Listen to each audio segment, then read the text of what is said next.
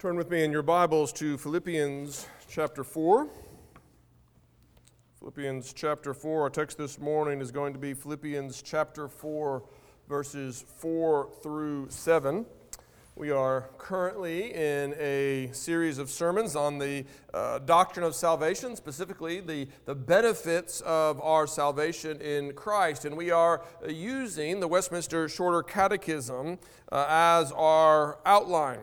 To this point, we have considered the benefits of salvation that we receive in this life, which are, first and foremost, justification, adoption, and sanctification. But our catechism also names a number of secondary benefits, benefits that either accompany or flow from our justification, adoption, and sanctification.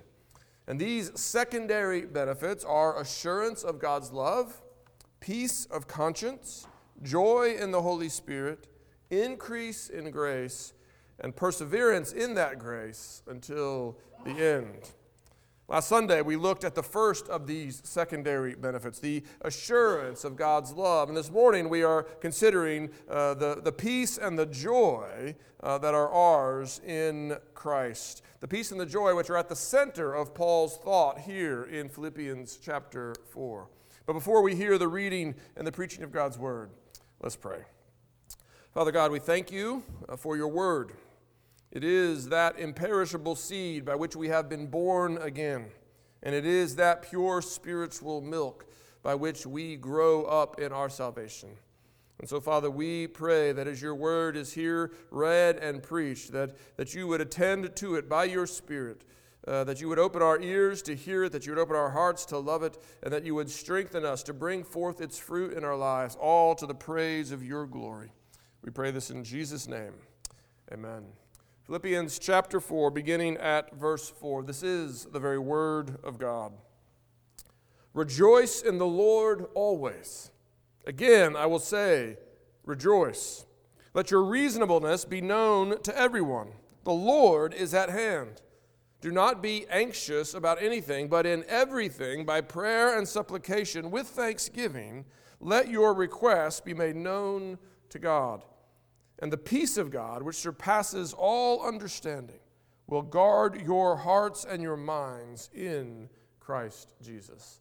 This is the word of the Lord. Kids, you can come forward to meet me at the front. Now, I think most of you probably know Major and Magic, the two little boys that stay with us sometime. You've seen them, right? You've seen them running around the hall, screaming maybe. Magic is 2 years old. And while we think he's kind of special, in a lot of ways, he's a typical 2-year-old. And what that means is that sometimes he gets upset.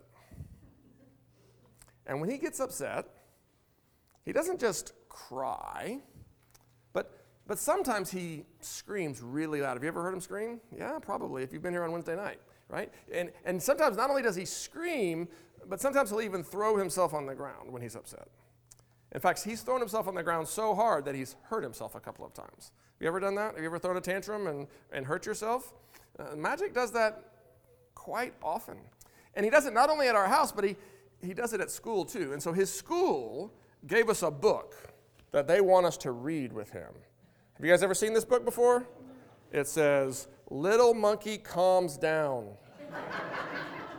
All right? This is the book, all right? And so at the very beginning of the book, look what happens. The poor little monkey dropped his ice cream cone. Is that sad? If you had an ice cream cone and you dropped it on the ground, would you be upset? Yeah, you would probably be upset, and I think Magic would be. My favorite flavors again. You would drop your favorite flavors again? That would be very sad. I didn't drop it, and it was full of a bowl, but I dropped. Yeah, that is kind of sad. And Monkey is sad, do you see? He's screaming very loud, and he's even throwing himself on the ground. You see? He's having a very tough time, the book says. And it's okay to be sad when bad things happen. It's okay to cry. But when that happens, the book says, you need to calm down. Calm down, little monkey. Calm down. And his favorite part of the whole book is this right here. It says, calm down, little monkey, take a deep breath. And little Magic, he likes to go. And if you do that with him, Do you think he actually calms down? But this happens is drink ale, we got hiccups. We don't want to do that. Oh, you don't? Okay, well. But when he takes a deep breath, if I'm holding him and I say, take a deep breath, Magic, take a deep breath, he'll breathe in and he'll breathe out, and he actually does calm down. Now, why do you think that works? Why do you think it works for him to take a deep breath while I'm holding him and he starts to calm down? Why do you think that works? You see, when the school gave us this book, I didn't think it was going to work. I thought it was kind of silly. But I realized that if we're holding him and he takes a deep breath, he remembers, oh, I dropped my ice cream cone, but Mr. Philip and Mr. Sarah, they're still with me, and it'll be okay. They can help me. And then we say, take a deep breath, Magic, and use your words to tell us what's wrong. Don't just scream. Use your words, and maybe we can help you. And when we do that with Magic, he actually calms down because we're holding him, and we're understanding what's wrong, and we're there to help him. And what I want you to understand is that what we just read in Philippians, what Paul is telling to the Christians there in that church, is something very similar. He's saying, listen, when you're upset, when bad things happen, take a deep breath and remember who's with you. Do you remember what Paul said? Who is with them? The Lord, Jesus. He says, the Lord is at hand. He's right there with you. And because he's right there with you, it's going to be okay. And you can use your words to tell him what's wrong. So when you're using your words to tell Jesus what's wrong, what do we call that? When you talk to Jesus, what do we call that? Praying. That's exactly right. And did you know that you guys can pray? I bet your parents pray with you. They probably pray with you when you're eating a meal. They probably pray with you when you are getting ready for bed at night, right? But you can pray on your own. Did you know that? Because Jesus is with you. And you can start to learn how to pray even now. And when you're upset, when hard things happen, you can take a deep breath and remember, Jesus is with me. And I can use my words to tell him what's wrong. And do you know what Paul says? Paul says if we will pray, if we will tell Jesus what's wrong, if we will talk to him when we're upset and when we're anxious and when we're afraid, if we will talk to him, he will help us calm down. And he will help us not be afraid. And he will help us not be anxious. And he will give us his peace. Now, do you think when Magic uses his words to tell us what's wrong that we always do exactly what he wants? No. We can't always give Magic what he wants, but we always help him. And it's kind of the same with God. When you tell Jesus what you want, he won't always give you exactly what you want, but he's always there to help you because he loves you, and he is always going to work for your good. All you have to do is talk to him. All you have to do is tell him you're upset and tell him why you're crying and ask him to help, and he always will. And because we can talk to Jesus and because he's there to help us, that's one reason we call this good news. Do you believe that? Amen. All right, you guys can go sit down. If you've not done so already, open your Bibles to Philippians chapter 4, this text that we're looking at today, this text that focuses on the ideas of joy and peace. Look there in verse 4. Paul writes, "Rejoice in the Lord always." It's a command you're familiar with. It's a command you've heard before. He says, "Rejoice in the Lord always." And just in case we think he's exaggerating or something, he says it again. He says, "Again, I will say, rejoice." And then at the end of the paragraph in verse 7, he says, "The peace of God, which surpasses all understanding, will guard your hearts and your minds in Christ Jesus." So here in these verses, Paul is taking up these joined ideas of joy and peace. And I say that they are joined because really peace and joy cannot be separated. The person who knows true joy will be at peace. He will be at peace even in tumultuous circumstances because he has that joy. And when the person has peace, he will know true joy. And so peace and joy go together, and we see that in this text. He begins by saying rejoice, and he ends by promising that the peace of God will guard our hearts and our minds in Christ Jesus. And this is something that all of us want. This is something that all of our hearts desire. The human heart longs for this peace and this joy that Paul is talking about. It knows that this peace, this joy is the greatest treasure that it can obtain. And so, it's why we are inundated with advice about how to get these treasures. I used to say, just go to the bookstore and go into the self-help aisle, and you will find row after row of books about how to obtain peace, how to get joy. But the truth is, most people don't go to bookstores anymore. So go on Amazon and search. Just search for what the most popular books are, or if you're on social media, you will be inundated with ads for maybe not books, but programs that people have designed, maybe YouTube videos that people have designed, telling you how you can find real peace, how you can find real joy. The advice is everywhere because everyone wants it, and people are willing to sell their advice to make a profit. But despite the universal quest for peace and joy, and despite the constant influx of advice on how to get it, most people find joy and peace to be elusive. They find it to be almost unattainable in this life. Most people would not say that peace and joy are their common experience. Peace and joy are not their status quo, but on the contrary, most people's lives are marked by frustrations and anxieties and disappointments. Most people know discontent far more often than true contentment. People are restless more often than they are at rest. They have moments of joy, moments of peace, but they are fleeting and fragile. And it is these short tastes of peace and joy that only intensifies the frustration of their common experience. And so we have this longing together with everyone else, but we struggle to satisfy it. The question is, what are we supposed to do with it? Well, I want you to see here in this passage is that Paul makes it clear that it is our desire for joy and peace is not the problem. Our desire for joy and peace is not where we go wrong. We are supposed to have joy and peace. We were created for joy and peace. And joy and peace have been restored to us in Christ. And that's significant. We need to start there because we need to understand that Paul does not say that it is the selfish sinner who desires joy and peace, but the true Christian doesn't think about his own happiness. The true Christian doesn't think about his own contentment. The true Christian simply does his duty.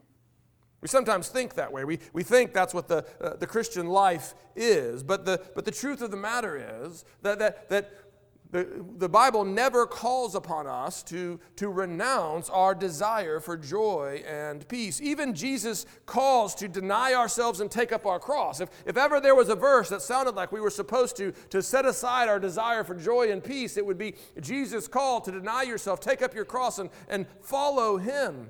And yet even there, Jesus commands us and calls us to deny ourselves, not because the desire for joy and peace is wrong, but actually so that we might obtain it. The reason He calls on us to deny ourselves and take up our cross is so that we might find true life, that we might have that which He calls abundant life. And we see the same thing here in Paul. Paul is not calling on us to renounce our desire and peace. He is actually commanding us to pursue them. He's commanding us to have them. He knows that joy and peace have been made available to us in Christ, and now He says we must lay hold of them for ourselves. And so to that end, to this end of having true joy and lasting peace, I want us to consider carefully what Paul says here in these few verses. Because here in these verses, he shows us the ground of our peace.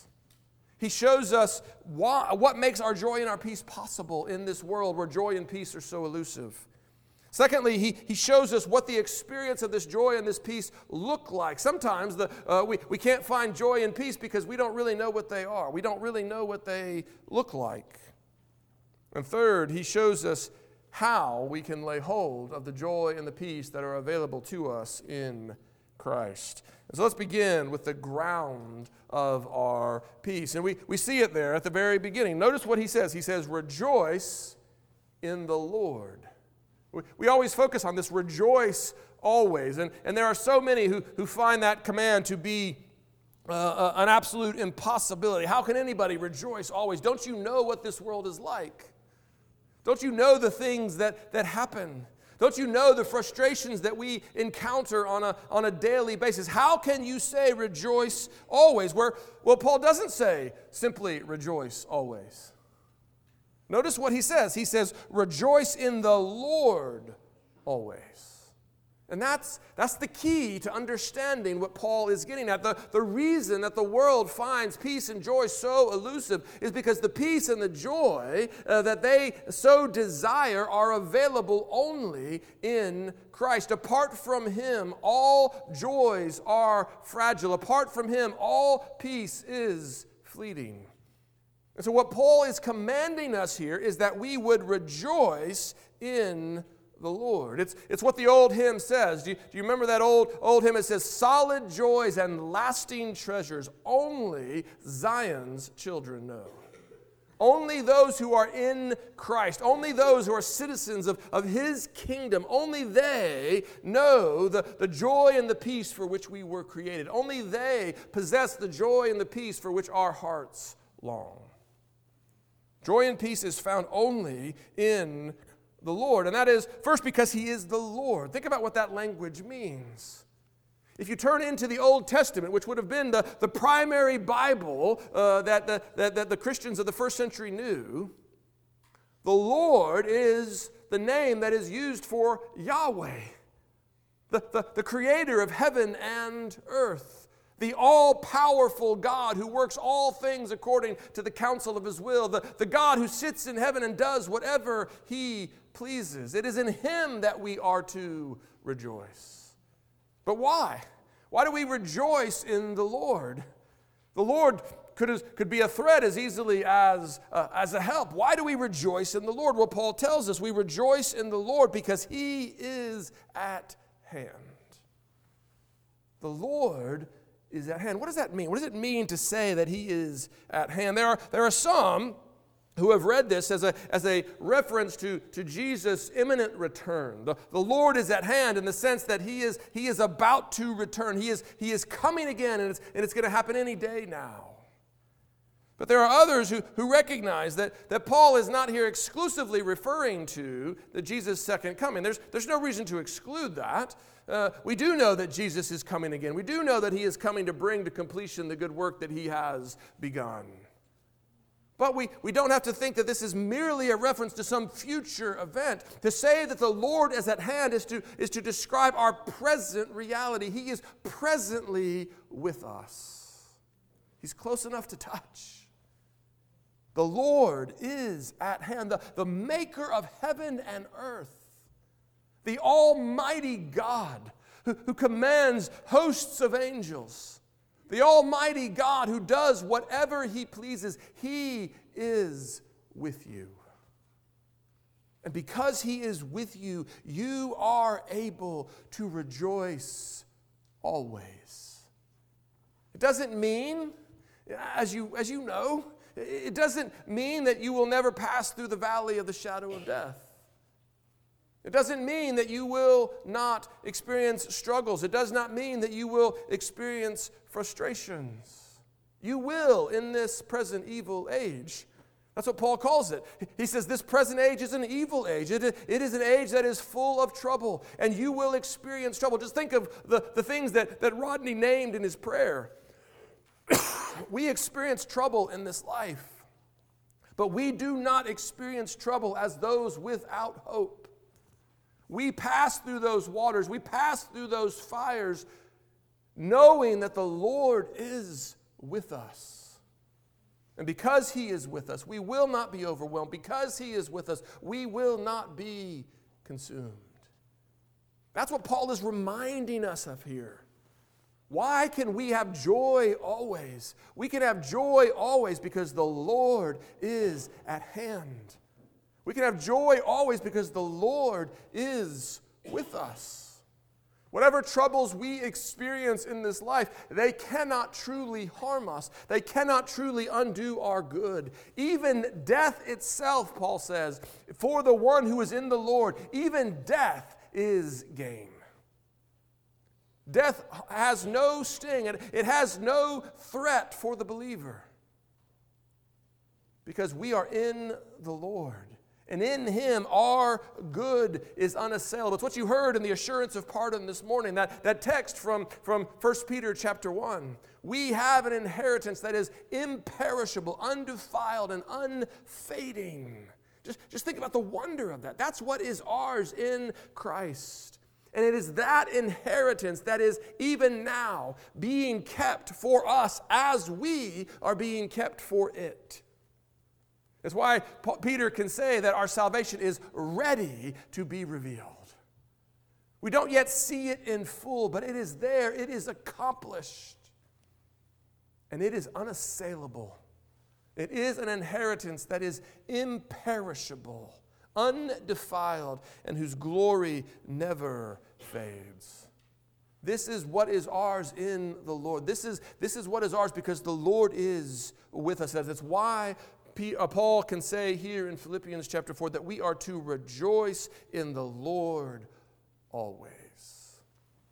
We rejoice because the Lord is at hand. So what does this joy look like? What does it look like to have this joy in the Lord, this unassailable joy in Christ? Well, Paul gives us two perspectives on this joy here in these verses. First is the one maybe that we're most familiar with. He says it right at the end there in verse 7. He says that this experience of joy looks like a freedom from anxiety. Look again at what Paul writes. There in verse 6 he says, "Do not be anxious about anything, but in everything, by prayer and supplication, with thanksgiving, let your requests be made known to God. And when you do this, the peace of God, which surpasses all understanding, will guard your hearts and your minds in Christ Jesus." That image of guarding is the image of a garrison protecting a city. An image that would have been familiar to Philippi, to the people who lived there, who saw the Roman guards all their life. And so here Paul says, imagine that garrison as the peace of God. The peace of God will guard your hearts and your minds. So what does it mean for your mind to be guarded? What are they guarding your heart from? From all that causes anxiety, from all that threatens your peace. What is it that upsets you? It's probably not your ice cream on the ground as it is for magic, but there are those things. What are those things that upset you? It is possibly false accusations. False accusations that come against you, which remind you that you are guilty, but more than that, suggest that your guilt is the kind of guilt that could never be forgiven. Sometimes these accusations come from the outside. Sometimes they come from your own heart. Sometimes they come from your spiritual enemies. That old triad of the world, the flesh, and the devil. They attack us, and one of the things they attack us with are false accusations. Accusations that suggest that we are beyond the reach of God's grace, that our sin is unique, that our sin sets us apart, that our sin sets us beyond the hope of the gospel, and we feel condemned. But not only is it false accusations as we see our sin clearly that threaten our peace, it is also sometimes false threats. Threats that suggest that rather than being for us, God is against us. We see this in the Psalms all the time, do we not? People come against David and say, oh, if God was really for you, this wouldn't be happening. If God was really for you, He would have provided you salvation. If God was really for you, you wouldn't be living in the wilderness. If God was really for you, you wouldn't be hiding in a cave. If God was really for you, you wouldn't be living beyond the borders of Israel in some foreign land. You need to set aside your delusion that God is for you, and you need to accept the reality. You need to accept the reality that He will not protect you or provide for you. Have those thoughts ever troubled your mind? Have you ever wondered whether God was really for you? Have you ever wondered whether or not God would really provide for you? Have you ever wondered whether He would really protect you, whether He really would work for your good? Those are the false threats that disrupt our peace, and they are lies. Whether they come again from your own heart, whether they come from the world, whether they come from the spiritual forces of darkness, these are false threats. God has said, I am with you. God has said, I will never leave you or forsake you. God has said, I will work all things together for the good of those who love you. And His peace guards us from those false threats. But it's not only the threat of harm that can undermine our peace. It's not only the threat of harm that can disturb us. Sometimes it's the promise of good. Remember in the parable of the sower? Yes, the scorching sun kept the seed from being fruitful, but so did the desire for the things of this world choke it out. Both harm and desire can keep us from the peace of God. And so not only does God's peace protect us from false threats, it also protects us from false promises. The kind of false promises that Satan has been making from the beginning. That subtle suggestion that your true good is to be found elsewhere. Your true good is not found in walking in accord with God's word. Your true good is not found in denying yourself and following Jesus. Your true good is found in doing what's right in your own eyes. Your true good is found in doing your own thing, going your own way, grasping for yourself that which your heart desires.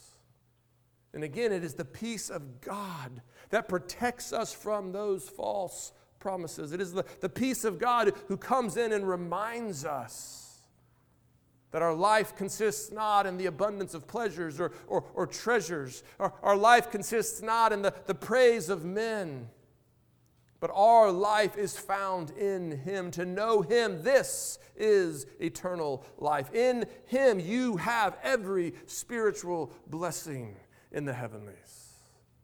The peace of God comes in and protects us. It guards us, and it sets us at peace, protecting us from the anxiety and the agitation of these false accusations, these false threats, these false promises. And so there is an inward peace that comes. That inner peace is the expression of the joy that is ours in the Lord.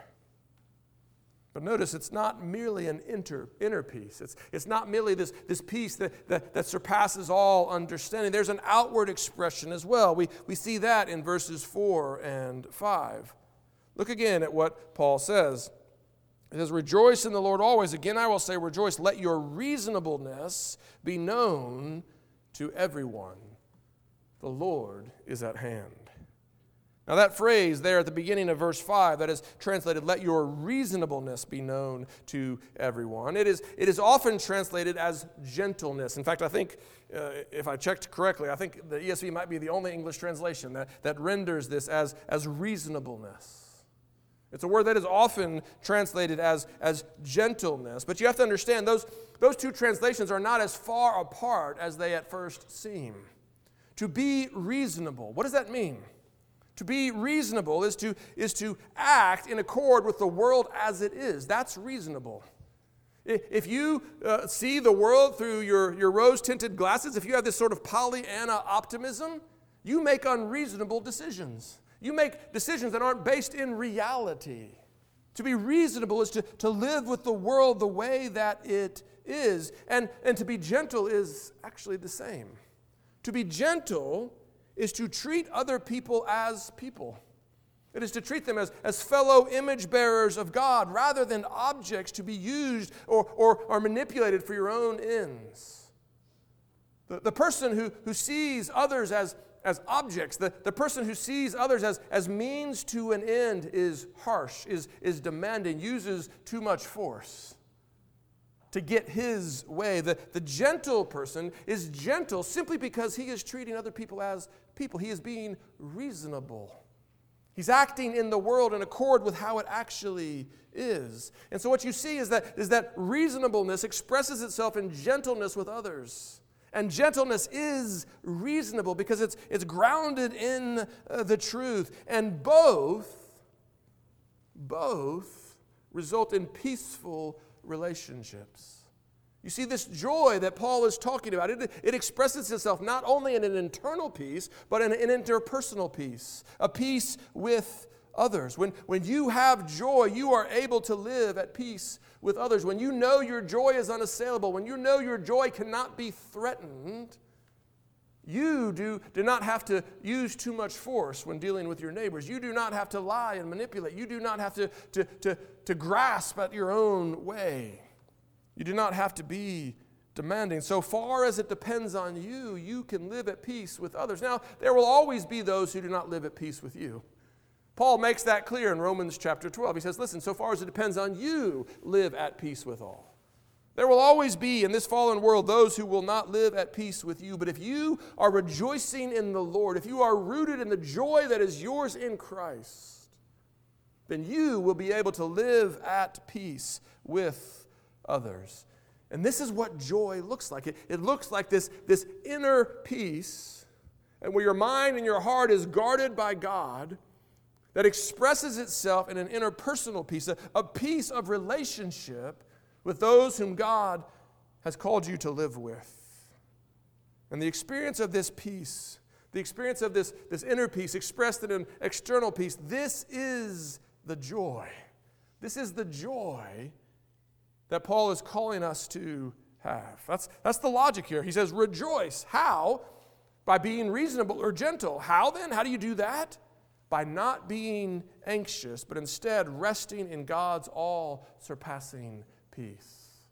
How do you experience this joy? How do you rejoice always? By standing firm in the peace that is yours in Christ Jesus. This then brings us to our third and final point. If we get this joy, if we experience this joy by standing in peace, how do we do that? How do we get this peace that leads to joy? How do we get this peace that is the root of the joy that Paul says is rightfully ours, the joy of our salvation? Well, again, Paul makes this clear. How do we get this peace that leads to joy? Notice again what he says. Do not be anxious about anything, but in everything, by prayer and supplication, with thanksgiving, let your requests be made known to God. And then the peace of God that surpasses all understanding will guard your hearts and your minds in Christ Jesus. How do we get this peace? Through thankful petition. That's what Paul says. He says, when you engage in thankful petition, rather than worrying, rather than anxiety, rather than agitation, rather than anger, when you engage in thankful petition, God, the peace of God will guard your hearts, and you will be set free to rejoice always, to rejoice regardless of your circumstances. And so first it is petition. It is prayer. It is supplication. This is what we are being called to. We are being called to pray. As I said to the kids, you probably pray with your meals. You might even pray at bedtime, and that is good. That is a good beginning. But what we are called to is to pray without ceasing. We are called to live in a constant communication with our Heavenly Father in Christ Jesus. Throughout the day, make your cares and your concerns known to the Lord. Talk to Him. Use your words, as we say to Magic. Use your words to tell Him what's on your mind, what's upsetting you, what's agitating you. Yes, have those set times of prayer. That is tremendously valuable. But do not forget your relationship with the Lord in the in-between times. Live in constant communication with Him and pray about everything. Don't think that what's agitating you is too small a thing or too silly a thing to talk to God about. Talk to Him about what is making you anxious. Talk to Him about what is upsetting you. Talk to Him about the source of your anxiety. Speak to Him about the fact that you need a parking spot. Paul Miller, in his book on the praying life, he has a section in there that says, should we pray for parking spots? Is that something that's too small? Is that something that's too inconsequential? Is that something that's too selfish? He says, of course not. Your Heavenly Father delights to give you good gifts. And if there's some spiritual reason why you don't need that parking spot, He won't give it to you. But you don't need to make that call. Pray for what you need. Pray for what you need. I can tell you, last night at 1:30, Magic woke up for like the 10th night in a row.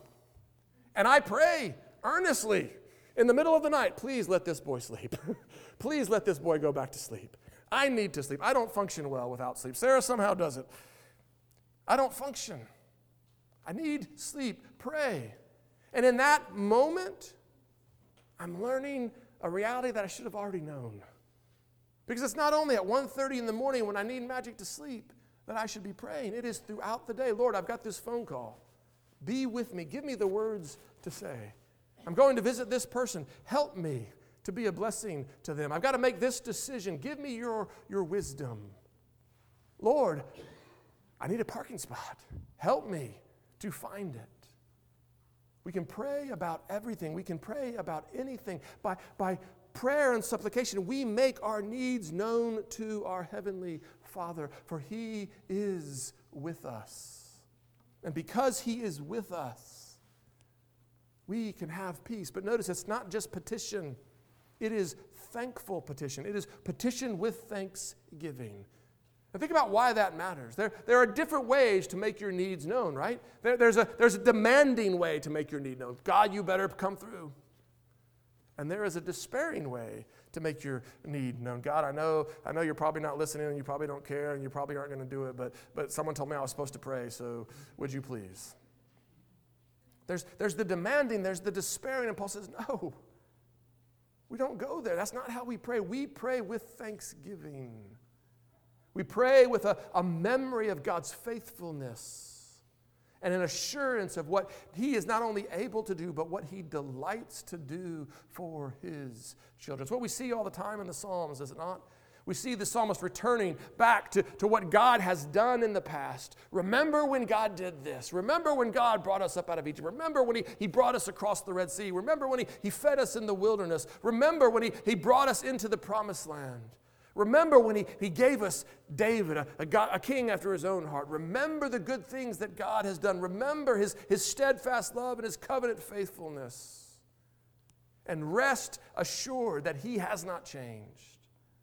That He will still work good for those who love Him. And so it's prayer with thanksgiving. Make your petitions known to God, remembering who He is and what He has done and what He has promised to do. And if we learn to pray that way, we will be set free to rejoice. And to rejoice always. To rejoice in all circumstances, because the peace that He gives, the peace is a peace that surpasses understanding. It is a peace that doesn't make sense to the world. It's a peace that is not lodged in our circumstances. Your circumstances haven't changed. Your circumstances are anything but peaceful, but somehow you're at peace. That doesn't make sense. It's beyond understanding. Because what they don't know is that the Lord is at hand. He is with us.